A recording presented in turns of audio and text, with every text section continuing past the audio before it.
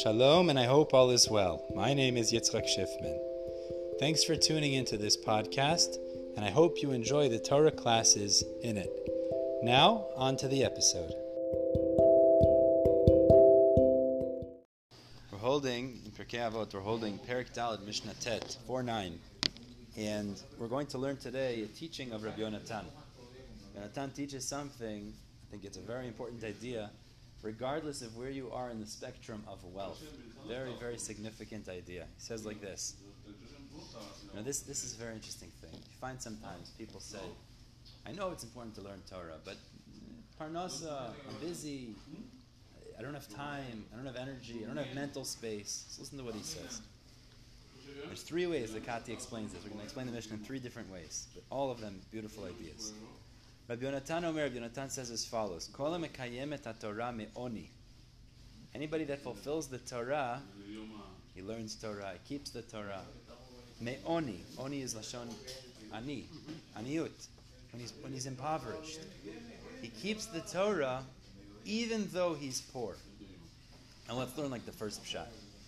He keeps the Torah even though he's poor, meaning he has all the worries and tirdot and in his head thinking about how am I going to make parnasah. He can't pay his bills, v'chulei, but he makes sure to set aside hours to learn Torah nonetheless. So Rabbi Yonasan says, such a person, he's such a powerful person, sofo l'kaima me'osher. In the end, he'll fulfill the Torah with wealth.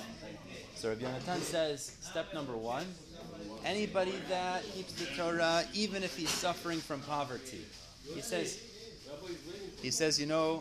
even though I'm poor and my mind is full of worries about parnasah, I'm still going to keep the Torah.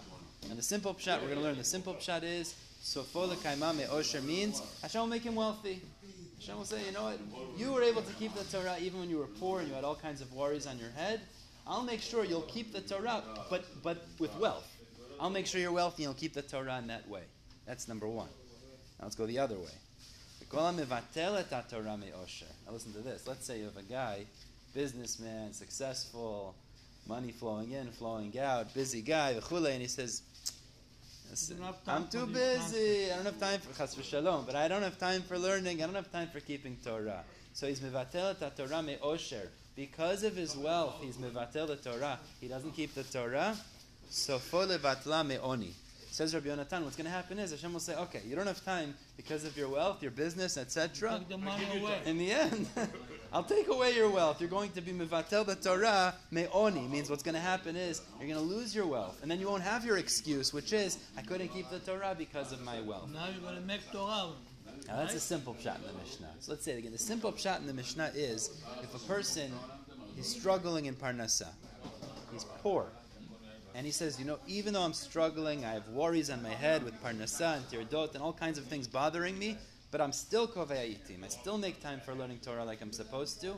So Hashem says, you're mekayem et Torah me'oni, you're fulfilling the Torah even though you're poor. I'm going to make sure that you're able to fulfill the Torah with wealth. It means HaKadosh Baruch Hu is going to say, I'll give you wealth so that you could fulfill the Torah with an easier capacity, archavat hadat, with a calm mind.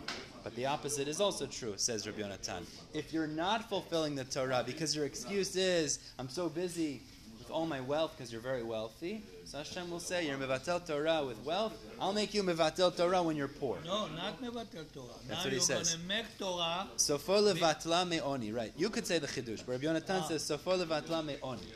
That's the one pshat in the Mishnah, a simple pshat. Mefarshim come along and they say, wait a second, I don't understand.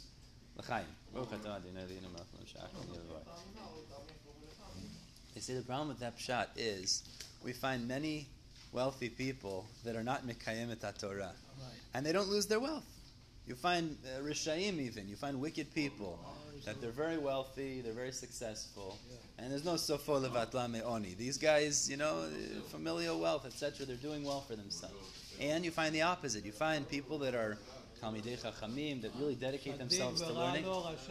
Similar, but the point is here, they're not sofo l'kaima me'osher. You find wealth, people that are tzadikim, talmidei chachamim, and they die poor. So to learn the simple pshat in the Mishnah, that it's like a guarantee. Hashem's going to say, you kept it when you were poor, so I'll make sure you keep it when you're wealthy. It's little bit difficult because in Mitziyut, in realities, so you could say Olam Haba, you could say such an idea. But so the Mefarshim say two other ideas we could say in the Mishnah. So I'll tell you one idea they say, which I think also is a beautiful idea. Sometimes you see a guy, it's a very interesting thing. Whatever we don't have, we always assume we want. It's always like that.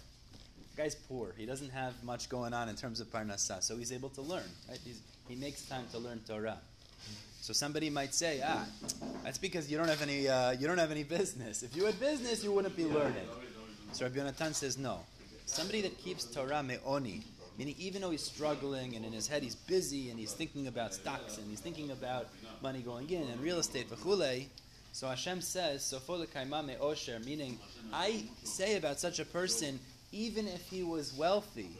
Hashem says, Sofo, the Sofo means I guarantee it. It's as if it's assumed he would keep the Torah even if he was wealthy. And it goes the other way too. The other way goes too is anybody that's mevatel Torah because of his wealth. So somebody might say, it's only because of his wealth, but if he didn't have wealth, he'd be able to. No. If he doesn't have, if he doesn't have the significance of Torah study, it doesn't make a difference if he's wealthy or he's poor. There's no excuses. It doesn't work that way. But the other way we're explaining the Mishnah is like this. Somebody might utilize their financial status, whether that's poverty or wealth, as an excuse why I'm not learning Torah. But had it been differently, I would or I wouldn't learn Torah. The answer is, if you value Torah study, you value keeping the Torah, regardless if you're poor, regardless if you're wealthy, you'll make the time. Like, you're not going to learn all day. You have to make parnasah, you have to work, you have to support your family. You'll make time to learn Torah. Never an excuse. And therefore, if you're mevatel Torah when you're poor, when you're wealthy, that implies about the other status that you would also be in, there would be no other excuse. I find this all the time. I don't have time, I have this going on, that going on, v'chulei. You have time for what's important in life. You have time. You have time for things. You make time. We make time for what's important in life. Again, it doesn't mean we study Torah all day. We have to do parnasah. We have to take care of our family. Right.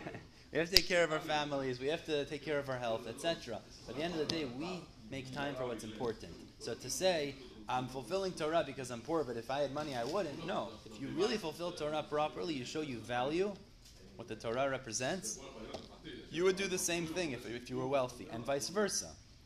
If you're mevatel Torah because of your wealth, you can't say, if I didn't have wealth, I would fulfill. No. You're not valuing Torah as you're supposed to, and such a person, even if he didn't have wealth, would also be mevatel Torah. What do you want to say, Yosef? I think that the pshat is more like... You like the pshat more, yeah. The only problem with the pshat is that we know people that die. You know, Rasha, Tovlot, same thing, You're same right. exact thing. I agree. Yeah, I hear. Number two, the one that don't have money, he might be very happy, more happy than the one that have money. One have running around, don't have Well, time.